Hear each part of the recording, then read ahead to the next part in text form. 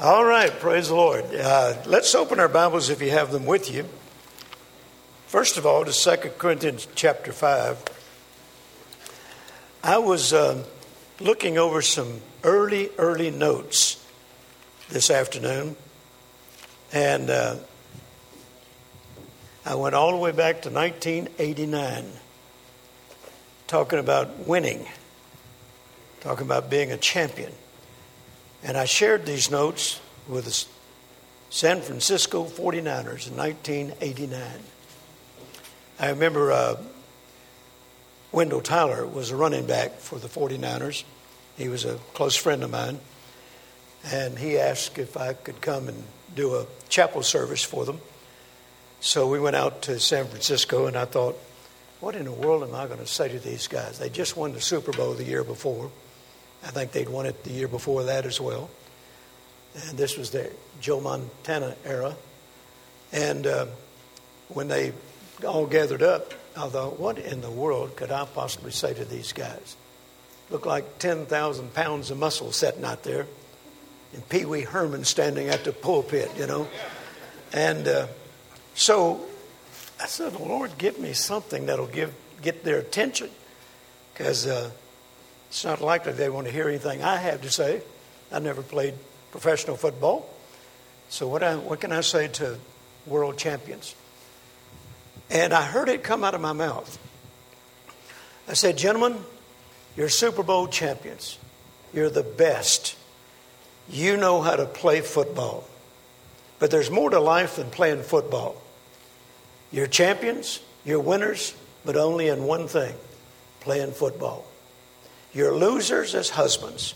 You're losers as fathers. You're losers as money managers. And the reason I know that, your wives call my office and ask for prayer for you. I had their attention. Thank God. And I remember after the chapel service, I went to the game and sat with their families. And then after the game was over, Wendell was going to take me home with him, spend the night with him, and then I was going to fly back home the next morning. And as we were walking to Wendell's car, I heard somebody running up behind me, but there were a lot of people, so I didn't turn around. I didn't think it had anything to do with me. But then somebody tapped me on the shoulder, and it was Rocket Ishmael. Anybody remember Rocket Ishmael? And he said, I needed to hear that today. I thought, thank God somebody needed to hear it today. Amen. Winners. I believe God has called each and every one of us to be a winner, a champion in life. Not just a few, not just a handful, not just certain people that already have the criteria, have the background, have everything going for them. Every person who's ever made Jesus Christ the Lord of their life has the potential to be a winner in life. Whether they ever become that winner or not, determined by them. So 2 Corinthians chapter 5, verse 17, you all know very well, simply says that when we become born again, and I'm just paraphrasing, when we become born again, we become new creatures in Christ. New creatures. The Message translation says, the old life is gone. The old life is gone. And another translation adds this, and a new life begins sprouting and growing. A new life begins sprouting and growing. The literal Greek says that we become a new species of being that has never existed before. How many of you are glad for that? Amen. I certainly am, because the old Jerry Savelle was a failure, a quitter. I looked for opportunities to quit when the pressure was on. I always looked for the path of least resistance. I didn't know any better, didn't know these things that I know today. And so when the heat was on, I found an excuse to just quit, give up. But that's not my nature anymore, because I'm a new creature, a new species of being that has never existed before. Every once in a while I run into someone who knew me BC, before Christ. I remember one time in one of my offices prior to moving out this direction, I was in my office one day, and my mother was my receptionist in those days. And I was back in my office, which is toward the back of the building, and I was walking up to the front to go see my mother to share something with her. And before I got to the lobby, I heard someone talking to my mother. And the man said, "Is this the Jerry Savelle who lived in Shreveport, Louisiana?" She said, "Yes, it is." He didn't know that was my mother he was talking to. "Yes, it is." "Is this the Jerry Savelle that graduated from Woodlawn High School?" "Yes, it is." "Is this the Jerry Savelle that went to Northwestern State College?" "Yes, it is." I'm listening to this. He said, "And he's a preacher?" She said, "Yes, he is. He's my son." He said, "I can't believe he's a preacher." And so I looked around the corner and I saw him. And he said, "I can't believe he's a preacher. Praise the Lord." And I looked around the corner and saw him. And I walked in and I said, "Did you say praise the Lord?" He said, "Yes." I said, "I can't believe you're saved." Because we knew each other BC before Christ. And it was hard for me to believe he was saved. And it was hard for him to believe I was a preacher. But when we become born again, as you well know, this is nothing new to you, our life should change drastically. Amen. To the point that people have a hard time believing that you're that person. Well, you're really not that person anymore. Thank God that old Jerry Savelle is dead and gone, and the one standing in front of you has no resemblance to that man. This is a new creation, a new species of being that has never existed before. And the one standing in front of you now is not a quitter. He's a winner, praise God. Amen. And God's no respecter of persons. If he could do that for me, then he can do it for anybody in this room. But it's just not automatic. There's certain things that you and I must apply in our lives.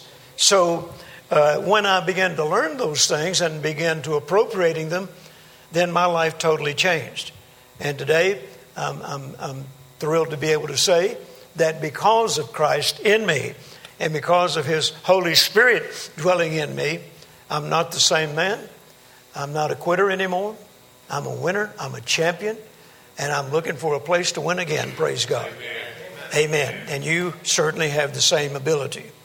The Bible tells us in 1 John 4:4 that greater is he that is in us than he that is in the world.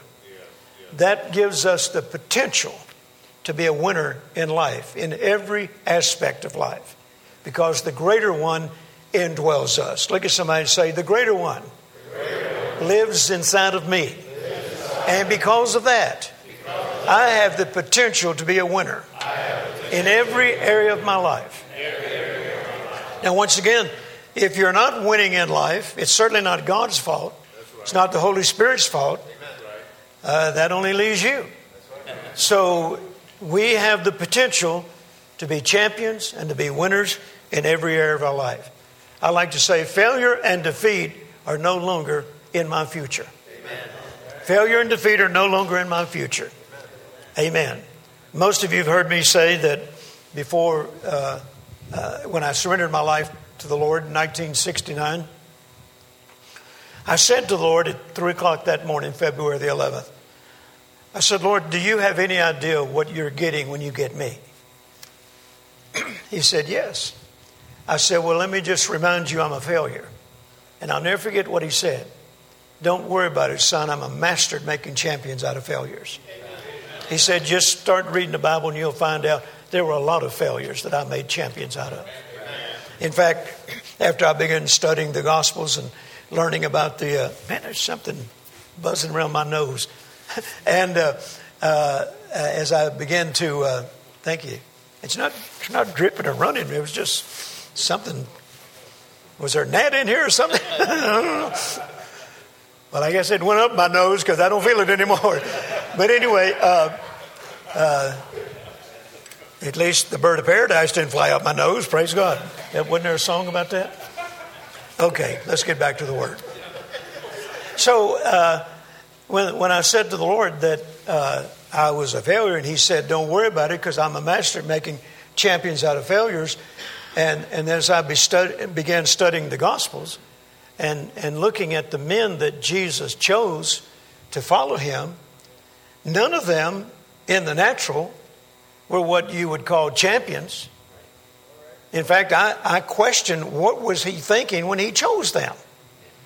Because none of them in the natural, looked like they had the credentials to become world changers. But Jesus saw something in them that perhaps the rest of the world didn't. Peter was a big mouth, couldn't back half what he said. If you made him mad, he'd cut your ear off. Amen. I mean, Jesus has a healing ministry, and Peter goes around cutting people's ears off, as if there wasn't enough sick people without him doing that. And James and John, I called them Mama's boys. They said, Mama, would you tell Jesus when he comes into his kingdom that John and I are the best boys on his team, and we'd like to sit on each side of his throne? And that's, what Mama did? She went and told Jesus. My boys are the best boys you have. And Judas was a thief. Thomas, how'd you like to have someone on your team? And this is a faith ministry, and his name is Doubting Thomas.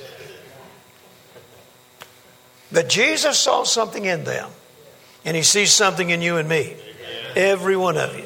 No matter what your background is, no matter how many times you failed in the past, no matter how many times you have blown it, no matter how many times that you tried and gave up and had to start over again, Jesus still sees something in you. He sees potential. When he looks at you, he's looking at a winner. He's looking at a champion, praise God. So the next time you look in the mirror at yourself, just give him one of those fawns. Yeah, a champion is looking back at you, praise God. Can you say amen? Amen. So greater is he that is in us than he that is in the world. One of my favorite scriptures has always been in Isaiah chapter 54 and verse 17. You're familiar with it. No weapon that is formed against you shall prosper. And the latter end of that verse says, this is the heritage of the servants of the Lord. But the Amplified is the version that I like the best. It says, triumph over opposition is the heritage of the servants of the Lord. Triumph over opposition. That's what you and I should be doing. Every time we experience opposition, we should be triumphant over it. That's our heritage. Can you say amen? Amen. The Message translation says, this is what God's servants can expect. I'll see to it that everything works out for the best. This is what you and I can expect. That God will see to it that everything we do works out for the best. Now that sounds like to me a winning lifestyle. How about you? If everything is turning out for the best, then you're winning. Amen. Look at somebody and tell them, my days of failure and defeat are over. We're entitled to win, and we're entitled to win every time. Another favorite scripture, 2 Corinthians 2:14. Now thanks be unto God, which always causes us to triumph in Christ. I'm glad that word always is in there. Always means no exceptions. So that means I have the right. It's my heritage because I'm in Christ. I belong to him. He belongs to me. It's my heritage to be triumphant always. I don't see how anybody could possibly get that it's the will of God out of that verse, win a few, lose a few. We triumph always. Can you say amen? Amen. Now, obviously, to triumph always, we have a part to play. And we'll be talking about some of those things in just a moment. Matthew chapter 10, verse 19, Jesus made this statement. He that loseth his life for my sake shall find it. He that loseth his life for my sake shall find it. The Amplified reads this way. Whoever loses his lower life on my account will find the higher life. Hallelujah. We don't have to live on that lower level anymore. When we surrender our life to Christ, then we're entitled to live a higher form of life. Does that sound good to anybody in here? Amen. Ephesians chapter 2, verse 10 from the Amplified Version says, we are God's own handiwork, his workmanship recreated in Christ Jesus. Then the last part of that verse says, living the good life which he prearranged and made ready for us to live. So notice God has already prearranged for us to live a good life. And I think winning is part of that good life. I think being a champion is part of that good life. Amen. I like winning. Anybody like winning? You've probably heard me tell this before, but when I was a young boy and first began playing baseball, went out for a little league team and we practiced and several days before we had our first game. And we're sitting in the dugout, and the coach stood in front of us and he said, "Boys, it's not whether we win or lose today, it's how we play the game that counts." I thought that's the dumbest thing I ever heard. I'm only about 9 or 10 years old. I lifted my hand. He said, "What is it, Jerry?" I said, "Well, if it doesn't matter whether we win or lose, why did we even practice?" Amen? Why didn't we just show up today without practicing? If it doesn't matter whether we win or lose. I said it matters to me whether we win or lose. And if it doesn't matter to you, I don't want to play for you. So I walked off and found a coach that it mattered that we win. Because I don't like playing on a losing team.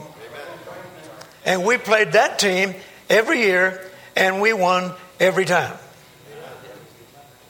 And I wanted to go by him and say, nah, but I didn't, And I remember one year he came to my house. And I heard my dad talking to someone, and I was back in my bedroom.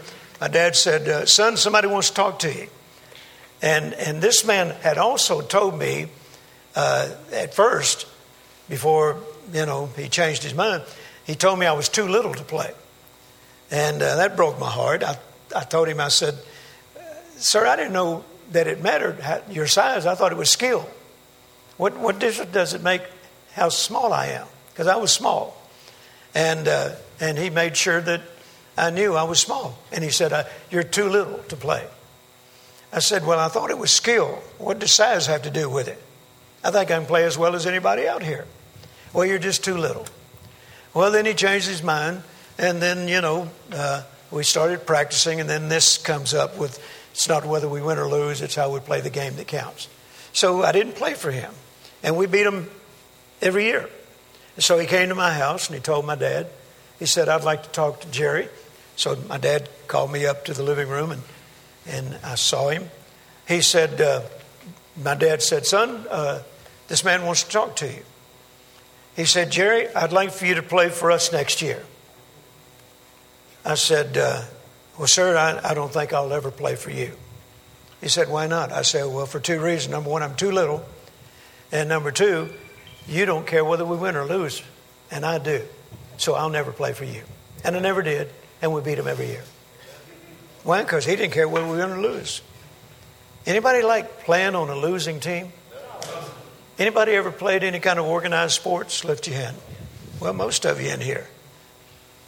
Did you ever notice the losing team doesn't get a lot of recognition? Did you ever notice in a professional level, the losing team, they never go in the locker room and interview them? Boy, you guys were lousy tonight. How come you always lose? No, they go into the winning locker room. Amen? They go in the winning locker room. Why? Because people are attracted to winners. I said people are attracted to winners. I've had the privilege over the years to not only do chapel services for the 49ers, the Chicago Bears. I did some for the Cowboys. I was called up to Green Bay to do a chapel service for Green Bay. As it turned out, the coach was a little bit irritated at the team, so he had a lockdown and wouldn't let them come to chapel. But anyway, they showed me around, and I got to go to Vince Lombardi's office, and they gave me a football and autographed it and had me to run under the goalpost out on the field. So I did get to do some fun things while I was there. But I've had the privilege over the years to ministering to a lot of professional athletes, especially professional boxers, because I love boxing. I think you know that by now. And one of my favorite friendships that developed was with Evander Holyfield. And I went to see Evander when he was an amateur. I went to see him try out for the Olympics. And then I went to the Olympics in LA to see him box. And then when he turned pro, I went to several of his fights. And the fight that Mike Tyson beat his ear, just a couple of weeks after that fight, I went and picked up Evander in my airplane and took him to a meeting I was doing in Tulsa, had him give his testimony. And I said to Evander one time, I said, I've been around boxing all my life. I started listening to it on the radio before we had television. My dad boxed in the Navy back in World War II. I had an uncle who was a Army champion in World War II. He got to do exhibition bouts with Joe Louis during World War II. And so before we got a television, we had to listen to boxing matches on the radio. And I'd listen to fights of Rocky Marciano and Sugar Ray Robinson and Archie Moore. I loved it. I could hardly wait for the fights. And then we finally got a TV. How many of you remember Friday Night Fights? And Pat's Blue Ribbon was the sponsor. And then Gillette Blades became a sponsor. And boy, we were glued, my dad and I were glued to that television set watching the Friday Night Fights. And I said to Evander, I said, I've been around boxing all my life, but I've never seen anybody who is so focused when they come out of that dressing room as you. In fact, many times, if you ever seen some of his fights, he was praying in the Spirit when he walked out of the dressing room because he attended Creflo Dollar's church. And every time I'd preach for Creflo, if Evander wasn't in training, he'd be in the service. And Creflo had 2 morning services. And between the 2 services, Evander and I'd talk boxing. And I said, you're one of the most focused people, boxers, that I've ever seen in my life. And he said, well, the reason being is because nobody believed I would become a champion but me. He said, I was always told I was too little. I was too little. He said, and I knew that one day I was going to be heavyweight champion of the world. He said, and the difference between me and the other people who boxed Mike Tyson, they were afraid of him. I boxed Tyson as an amateur and I wasn't afraid of him. And you could tell that when he walked in the ring, that first fight, he was not afraid. In fact, I told my wife one time, I said, if I was a betting man, I would have won a lot of money on that fight that night. But I'm not a betting man. Because I knew Evander wasn't afraid of him. Why? Because he knew his own ability. He knew he had done what was demanded of him to be in the best shape that he could be. He knew he had a champion mentality, a champion mindset, and he was not going to allow someone to defeat him that he knew he could beat. Well, my point is this. Satan has already been defeated. He's already been defeated. And if we can't overcome somebody that's already been defeated, then that's a sad place to be in. Now, don't tell Mike Tyson this, but if somebody beat Tyson up really bad and they'd have to put him in the ring on a stretcher and he couldn't even lift his arms, I'd sign a contract for $30 million to fight him. Wouldn't you? If you knew in advance he can't put up a fight, he's already beat. Yeah, I'd sign on the line $30 million to fight him. I remember when Evander flew with me to Tulsa, I deliberately put him on the left side of my airplane so I could look at his right ear. Boy, Tyson bit a chunk out of it, this whole bottom section right here. And I said to, I wasn't at the fight, but I was watching it that night and on television. And I asked him, I said, Evander, what in the world went through your mind when he bit your ear off? He said, I wanted to bite him back. He said, but I thought they'd disqualify him, and I didn't want to get disqualified as well. So, I stood my ground, but he said, boy, it hurt. If you saw the fight, he jumped up when he bit him. And but they let the fight continue. And Tyson bit him again. And spit the earpiece out. And so then they finally disqualified Mike Tyson. He said, but after it was over with, and I kind of settled down back in my dressing room, he said, I thought, that's the quickest $30 million ever made in my life. I might let him back the left ear now, for another $30 million, winners have a mindset. Amen? Amen? Can you imagine Joe Montana going on the field and, I hope we win today. I don't know if we can do this. I'm not sure if I can still pass or not. Not Joe Montana. Huh? They have winner mindsets. Eric played on a championship basketball team when he was in college. Did it take a winner's mindset? Amen. It takes a winner's mindset to win in life. So the Bible tells us that there are certain things that you and I must put into our lives to develop that winner's mindset. And I want to go over some of them with you. If you're taking notes, you might want to take some. Winning starts with the way you think. Winning starts with the way you think. In Romans chapter 12, verses 1 and 2, as you know, we do not become conformed to this world, but be transformed by the renewing of your mind. The Phillips translation says, don't let the world around you squeeze you into its mold. The Living Bible says, don't copy the behavior and the customs of this world. So what does it mean to be conformed?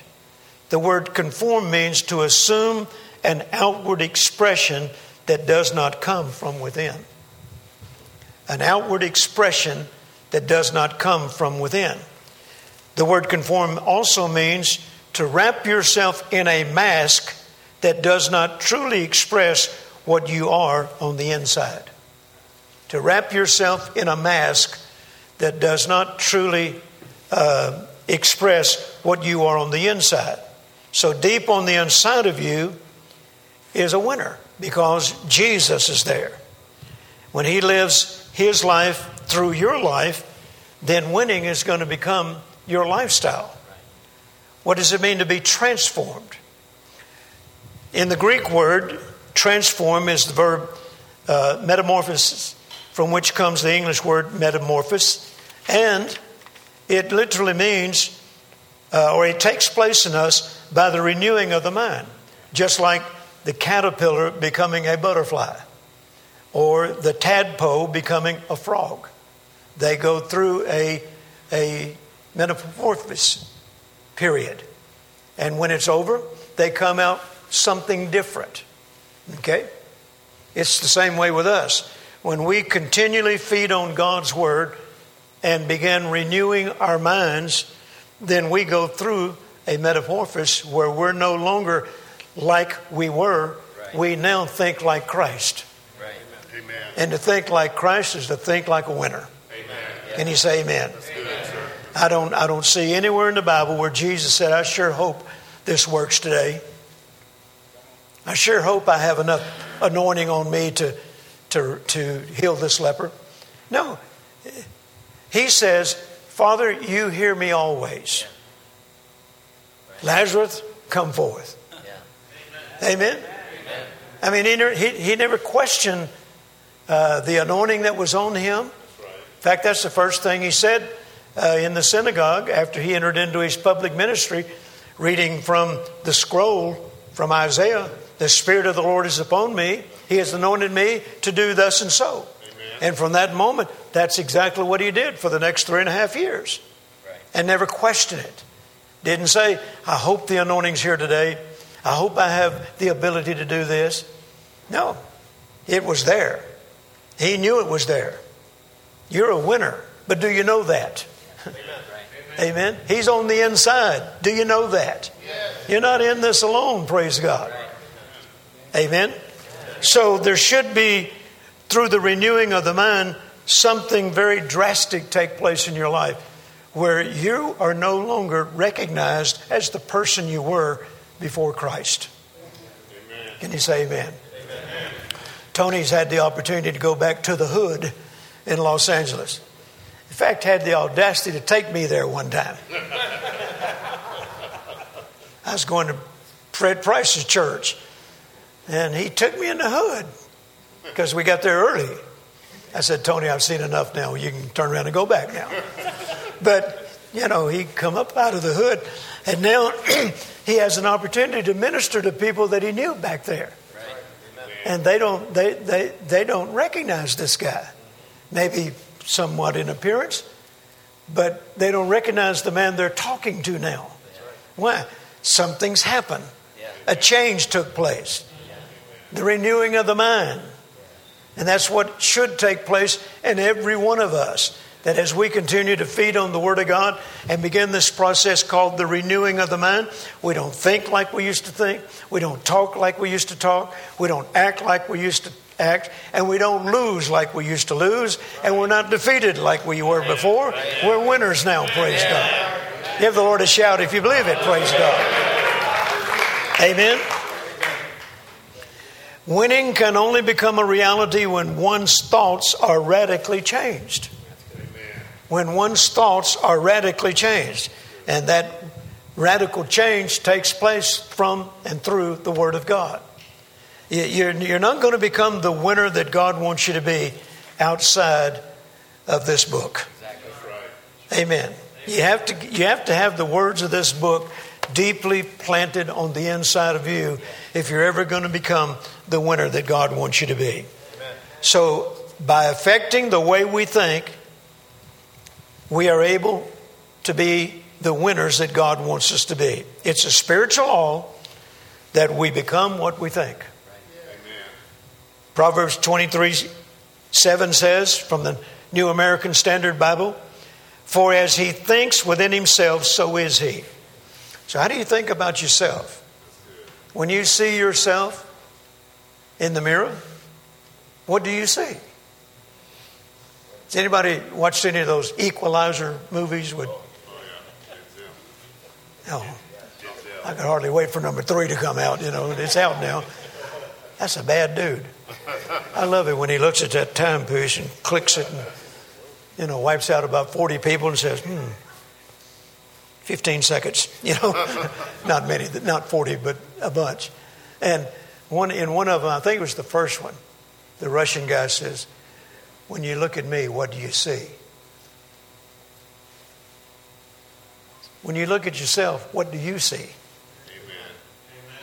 Do you see what God sees? Amen. Or do you still see yourself the world sees you, the way the world sees you? So you are affected by how you think and by what you think. So once again, for as he thinks within himself, so is he. The secret to winning is to think thoughts of winning. Think thoughts of winning. Amen. Based upon the Word of God. Go through the Bible and just highlight. And then if necessary, I would say, this is the way I started. It was necessary for me. I would find those scriptures, and then back then we certainly didn't have all the technology we have today, and I used index cards. And I just wrote those scriptures on index cards and tacked them onto my mirror in my bathroom with Scotch tape, just lined them up with scriptures of I can, I am. And while I'm shaving in the morning, getting ready to start my day, I read all those scriptures out. Of course, now, praise God, we had put it all on our phones and so forth, but we didn't have that back then, so I had to write them out and put them on the mirror. And before I left my house, I'd confess all those things. I can do all things through Christ. I am more than a conqueror through him that loves me. No weapon formed against me shall prosper. I will conquer and I will triumph always. And by the time I got through with all of them, man, I was ready to tackle the day, whatever came my way. Amen. And have a winning attitude about it. Yes, sir. Hallelujah. So the secret to winning is to think thoughts of winning. It's simply programming your mind with the right information. And that right information is the Word of God. Yes, to refuse to think as a winner is to conform to this world. That's right. To refuse to think like a winner is to conform to this world. And Paul says, don't be conformed to this world. So become something that you were meant to be. And you were meant to be a champion. Can you say amen? Amen. Most people are conformist. They conform to whatever the world says. If the world says no way, they conform to it. If the world says you can't, they conform to it. If the world says that's impossible, they conform to it. I've said many times, you've probably heard me say it in the past, if you studied the ministry of Jesus, most every sermon he preached, the central theme was dare to be different. Yeah. Dare to be different. He'd say things like, you've heard it said, but I say unto you. The Pharisees say, but I say unto you. What is he saying? Dare to be different. You don't have to be like the world. You don't have to live the way CNN says you have to live. You don't have to live the way the non-believer says you have to live. And you don't have to live the way unbelieving believers say you have to live. Amen? Amen? So most people are conformists, but dare to be different. That's the message of Jesus. Dare to be different. Satan is ruthless in his attempt to get us to accept failure, to get us to just lay down and quit. But that's not our true nature. Our true nature is to fight the good fight of faith. Amen. I say true Christianity, real Christianity is a fight. It's not for wimps. We fight the good fight of faith. Paul said at the end of his life, I have fought a good fight. I have kept the faith. I have finished my course. And he was a winner, praise God. Well, a winner in life because of him knowing who he was in Christ and his ability in and through Christ. Amen. So don't allow the world to squeeze you into its mode, and don't allow Satan to convince you that there's absolutely no way that you could overcome this situation. As long as Jesus is the way, there is a way. Amen. As long as Jesus is the way, then there is a way for you to overcome every adversity. All right. So first of all, winning has everything to do with how you think. Number two, winning demands that you control your tongue. Amen. Winning demands that you control your tongue. These are basic principles seen from the Word of God. James chapter 3, verses 2 through 8. I won't read them all, but one of the verses says, the tongue is a fire, a restless evil, and full of deadly poison. The Oxford Bible says, setting on fire the course of nature. Another translation says, it sets on fire the course of our life. And it's set on fire by hell. So James tells us that in order to experience God's best, and I'm paraphrasing, to be the champion and the winner that God wants you to be, you have to at some point tame your tongue. Yes. Amen. Because the tongue is unruly. Yes. The Bible says from the teachings of Jesus that out of the abundance of the heart, the mouth speaks. Right. So whatever's in here in abundance, that's what's going to come out of your mouth. Amen. If you're talking failure all the time, that's because it's down here. If you're talking defeat all the time, it's because that's what's in you. Amen. And you can't control or tame your tongue by just standing in front of the mirror and saying, I won't talk negative, I won't talk negative, I won't talk negative, I won't talk negative.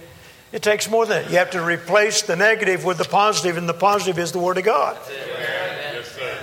Amen. It's not mind over matter. Amen. It's replacing what you used to say with what He says. And that doesn't happen overnight, but you got to start one night. Amen.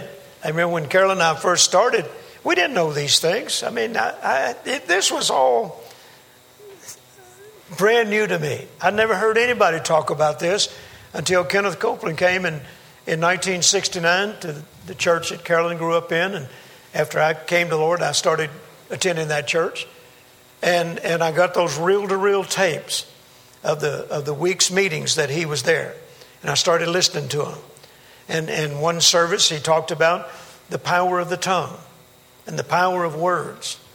I was shocked. I didn't know anything like that. I didn't know that one of my biggest problems was my mouth. That came as a great revelation. Wasn't really excited about it at first. I wanted it to be Carolyn's fault, not mine. And so when we learned that you have to tame your tongue, and that the only way that you could do that was to replace what you had been programmed with the Word of God.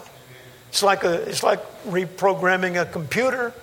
You're taking away the way you used to think, used to talk, replacing it with God's Word. Amen. Amen. So we made a pact with one another. We heard Kenneth and Gloria do this. They said that in order to help train one another, that if either one of them said something negative, then the other would say, "That's your confession, and I set myself in agreement with it, and you'll have it." And the one would say that made the negative declaration, "No, that's not what I want. I bind those words. Don't set yourself in agreement with me over that." And they would go back and forth doing that until they learned. And it finally gets to a place to where you're not having to force it out of you. It's in you in abundance, and it just flows out of you. Amen. Amen. I don't have to stand up in the morning now after 54 years of living this way. I sure want to talk positive today.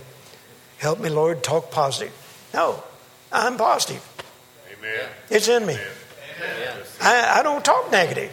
I don't talk sickness and disease. I don't talk poverty, lack, and want. I don't talk failure and defeat.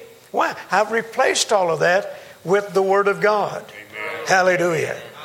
Amen. That when I'm around other people, particularly other Christians who don't know these things, you ever been around Christians that don't know these things? And they still talk like the world? And yet they love God, but they haven't had their minds renewed.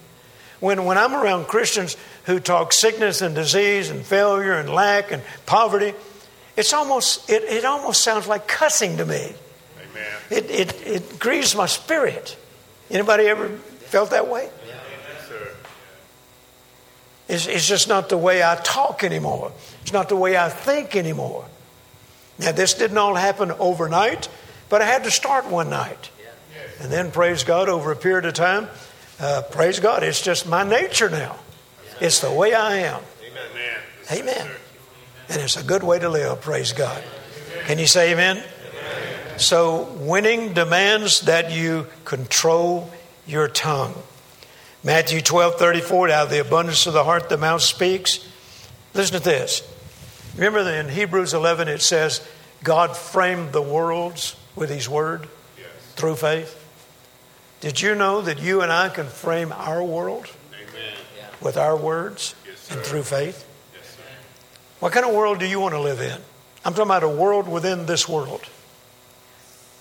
You can frame your own world with the words of your mouth. Amen. I live in a different world than a lot of other people. Many of you live in a different world than a lot of other people. Even a lot of other Christians. That's right.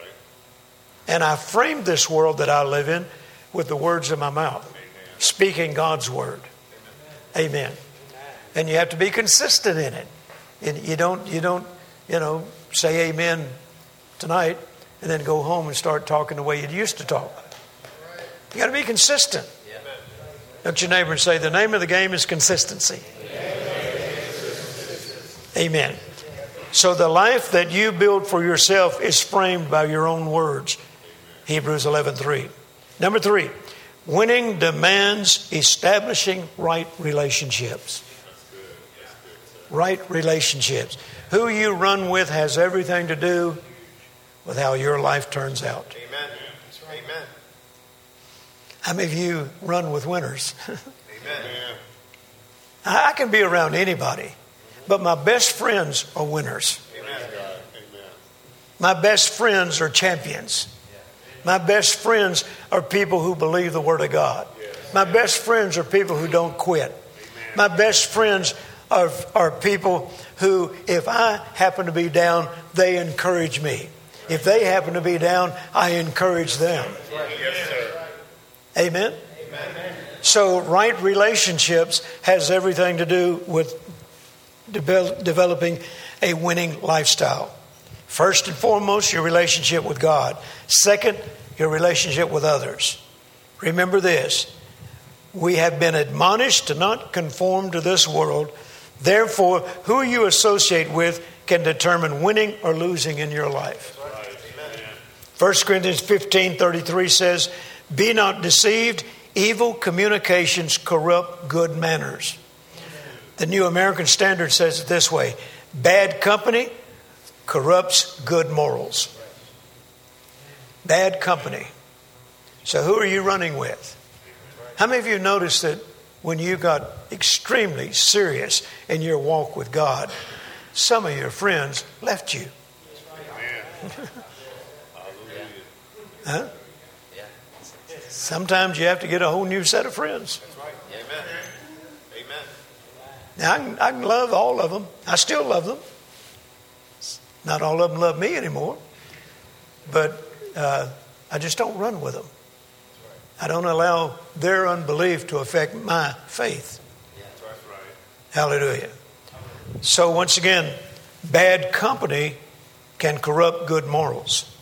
If you begin to build relationships with negative, defeated, ungodly people, then there's a strong possibility you'll be conformed to the way they are. Monkey see, monkey do. Cultivating wrong relationships can rob you of victories that God had in store for you. Ready for the next one? Winning demands, oh, you're going to love this one. Winning demands strong discipline. Amen. Yes, sir. In any area of life. You know, why are Super Bowl champions? Discipline. Why do teams seem to win the World Series more frequently than other teams? Discipline. Amen? Discipline. And it's true in the Christian life. It requires discipline. That's what a true disciple is, a disciplined one.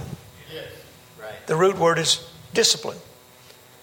Jesus made this statement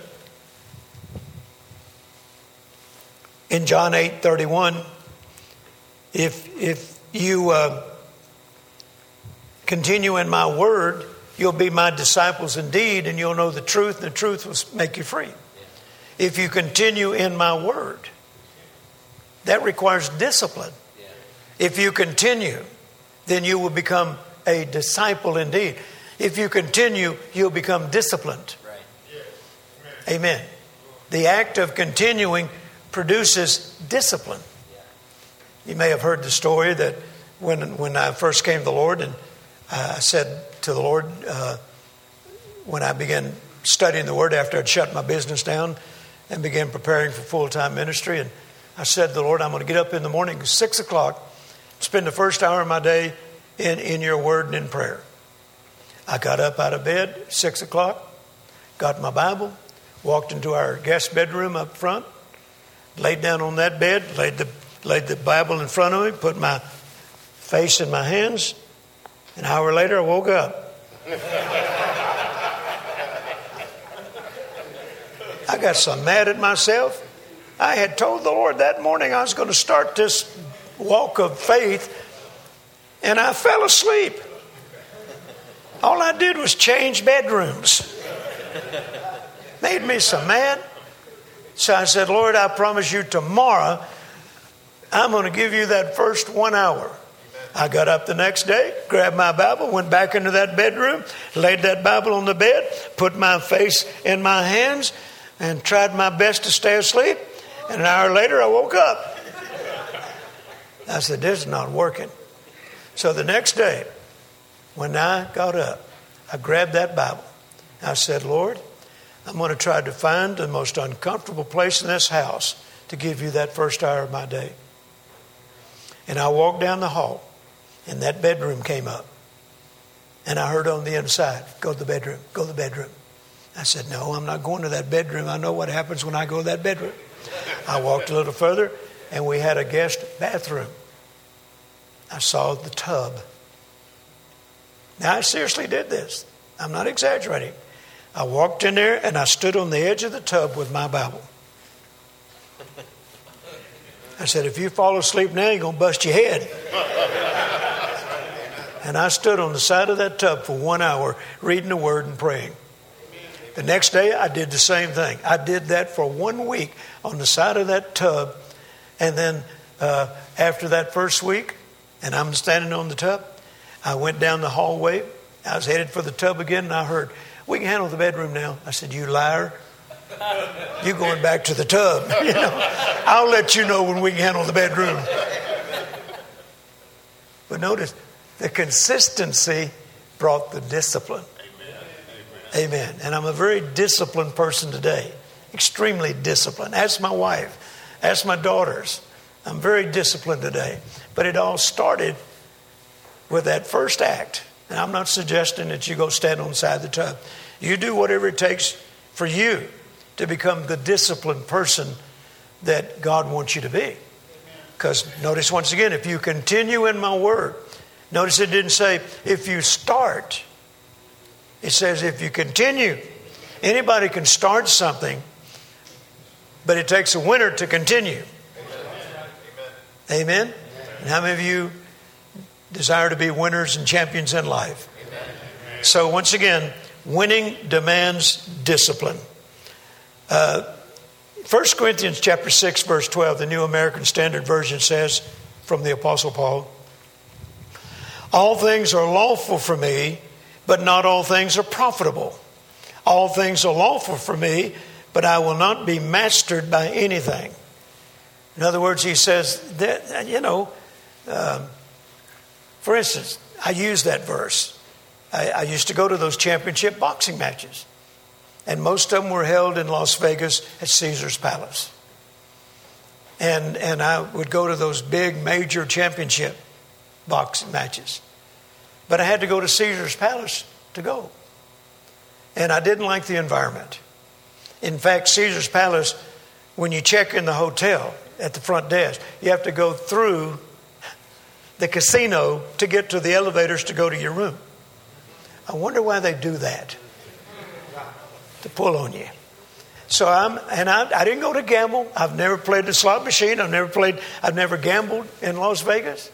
Now, BC, before Christ, I did, but not after Christ came into my life. Amen.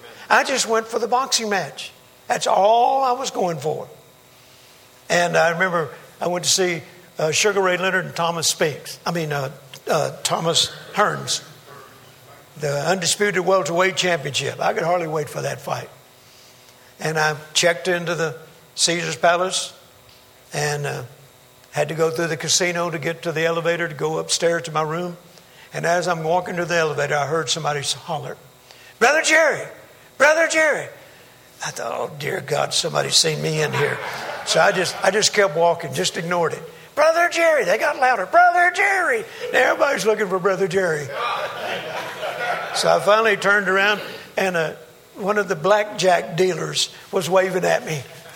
Hey, Brother Jerry, I just got saved. Love your ministry. Pray I'll get another job. I thought, okay. I'm not doing anything wrong. This is not unlawful for me. Amen. But it wasn't profitable anymore because I might be a stumbling block to somebody that would see me in there. So I had to quit going to the boxing matches. Now, once again, God didn't say, thou shalt not go. I made the decision. Because, once again, even though it was not unlawful, it just wasn't profitable. Because I could have become a stumbling block for a young believer that would see me in their sin. And if they saw me, I probably would never have the opportunity to just tell them, I'm not here to gamble. But they could assume they saw Jerry Savelle in the casino. He must be backsliding. So this is what Paul means. He says, all things are lawful unto me, but not everything is profitable. And then he said it this way in the New American Standard. He says, all things are lawful for me, but not all things are profitable. All things are lawful for me, but I will not be mastered by anything. Amen. And see, if I'd have kept going, even though I knew in my spirit it was no longer profitable, then it's mastering me. Yeah. That's good. And I still love boxing, but I have to watch it on television. Amen. I don't go anymore.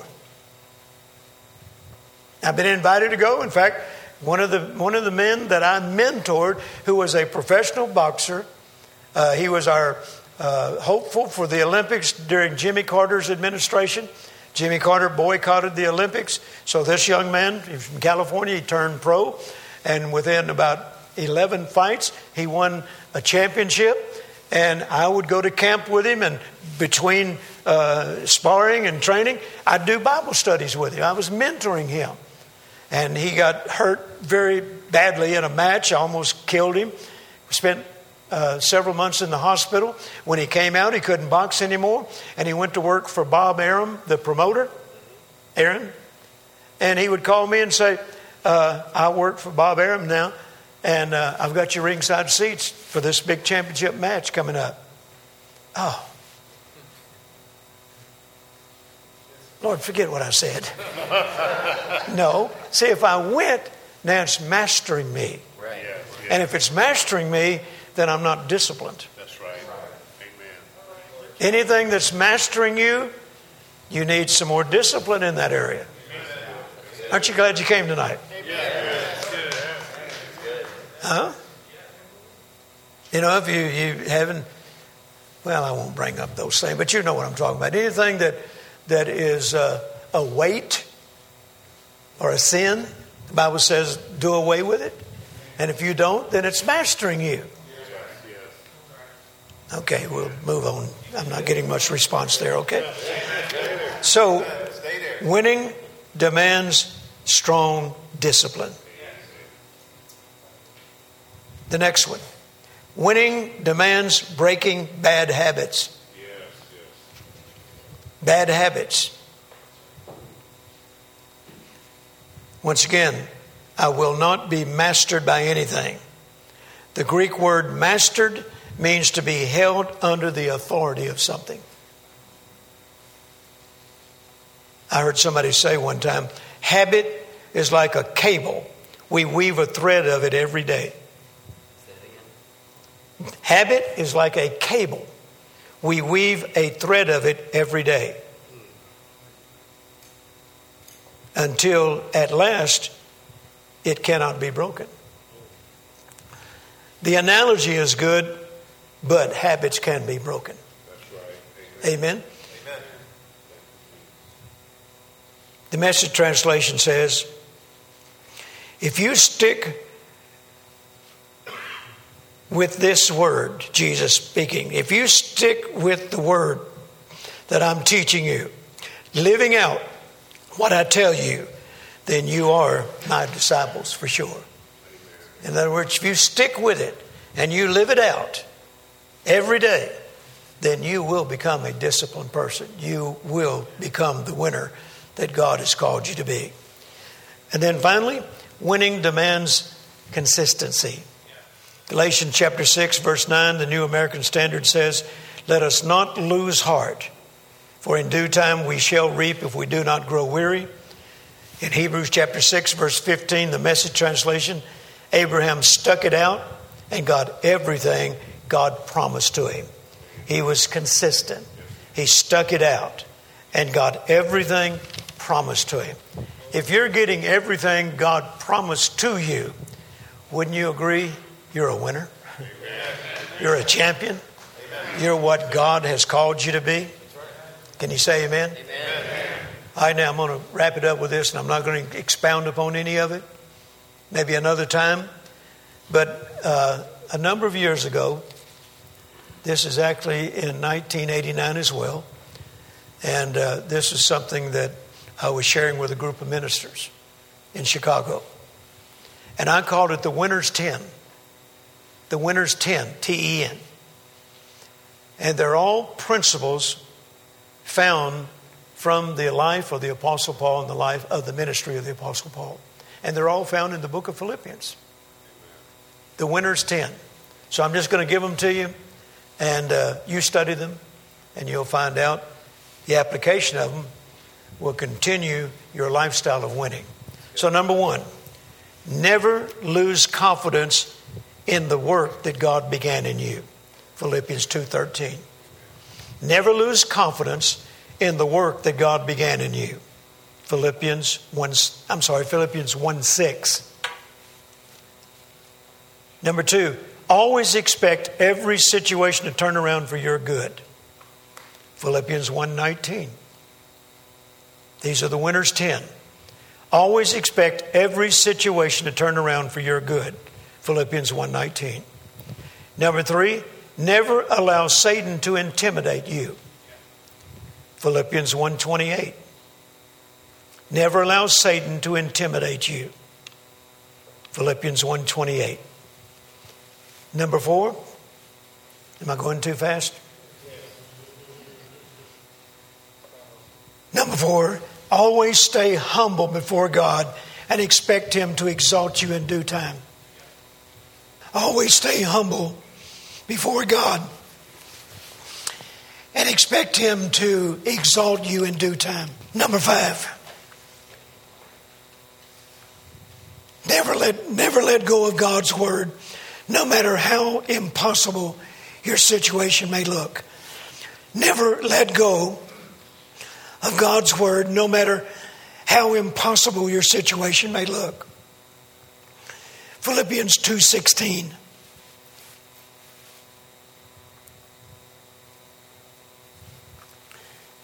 Never quit teaching when Satan's trying to take your voice.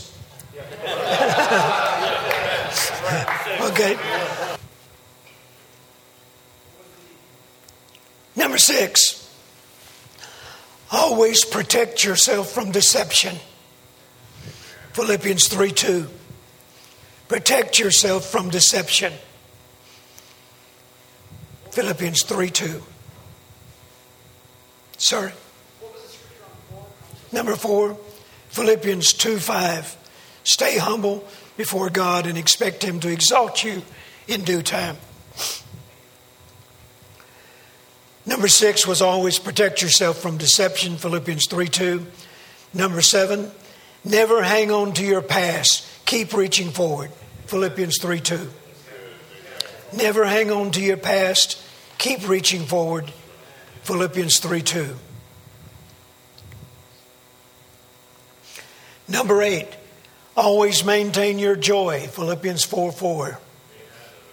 Always maintain your joy. Philippians 4:4. Number 9, never stop planting seed. Philippians 4:10. Never stop planting seed. Philippians 4:10. And finally, number 10 of the winner's 10. Always look to God as your source of supply.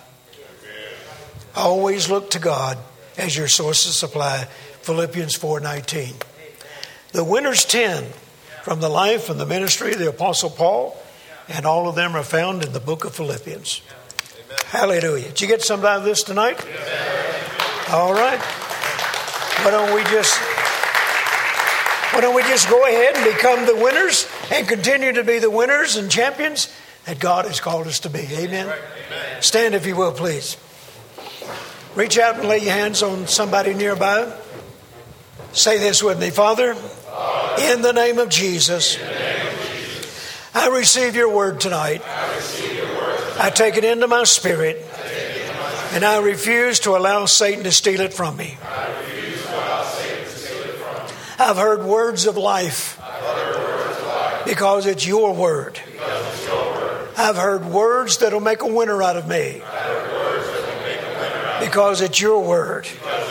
I've heard words that will make a champion out of me because it's your word. And once again, I refuse to allow Satan to steal this from me.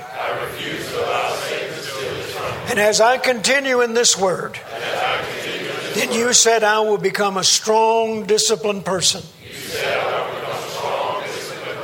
And disciplined people are winning people. Disciplined people are champions. Disciplined people are victorious in life. And in Jesus' name, that's the man I will be. That's the man I'll always be. And that's the man that will be presented before people that see me. And I pray in Jesus' name that my winning lifestyle will influence others to want to be the winner in life as well. In Jesus' name, and I thank you for it. And give him your best shout of praise. Hallelujah. Amen. Praise God. All right. Why don't we turn it to our winning senior pastor, Justin Bridges. Amen. Amen. Did you receive that tonight? Now we will have those. You'll be able to go back and listen to these online, and so they'll be up probably early part of next week, if not sooner. But we'll probably send a message out to let you know when they're available, so you can go back and listen to a lot of amazing truths in that. And I'm looking forward to tomorrow. Continue going along the same lines. I just will leave you with this scripture, because it has to do with what Dr. Savelle said tonight. And this is what I'll be unpacking tomorrow for us in Acts 10. And I know this is talking about Peter ministering to the Gentiles, but Jesus says this through him. It says, and a voice spoke to him, Peter, again a second time, and said, what God has cleansed, you must not call common. Have you received Jesus, the Lord of your life? The Bible says then you're cleansed, right? Don't let anyone call you common. The word common in reference there means to be unclean. It means to be unholy. It means to be a failure. It means something that doesn't measure up. And so we're going to unpack some of these things tomorrow and continue to expound on some of the things that Dr. Savelle shared this morning. But know that because you're cleansed, you're no longer common, meaning you're no longer ordinary. Amen. Amen. So did you receive something tonight? Thank you all for being out here tonight. Thank you, Dr. Savelle, for giving your time. Amen. Amen. You know, his schedule this year has been and so busy. Like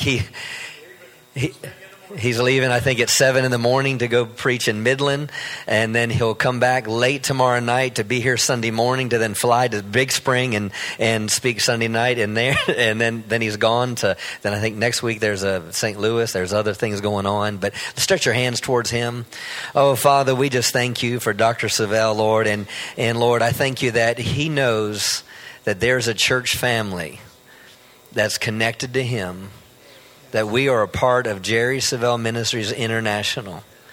And Lord, we will be his Aaron, we'll be his her, and we will lift up his arms. And I thank you that he has strength for his race. And Lord, we just thank you. We continue to stand just for his voice and things that the enemy tried to do when he had the stroke years back. Lord, that he has come to a place where he'll no longer have an issue with his throat and his vocal cords. No more scarring, creative miracle. We stand with him in that. And we just thank you, Lord. In Jesus' name, amen. Amen.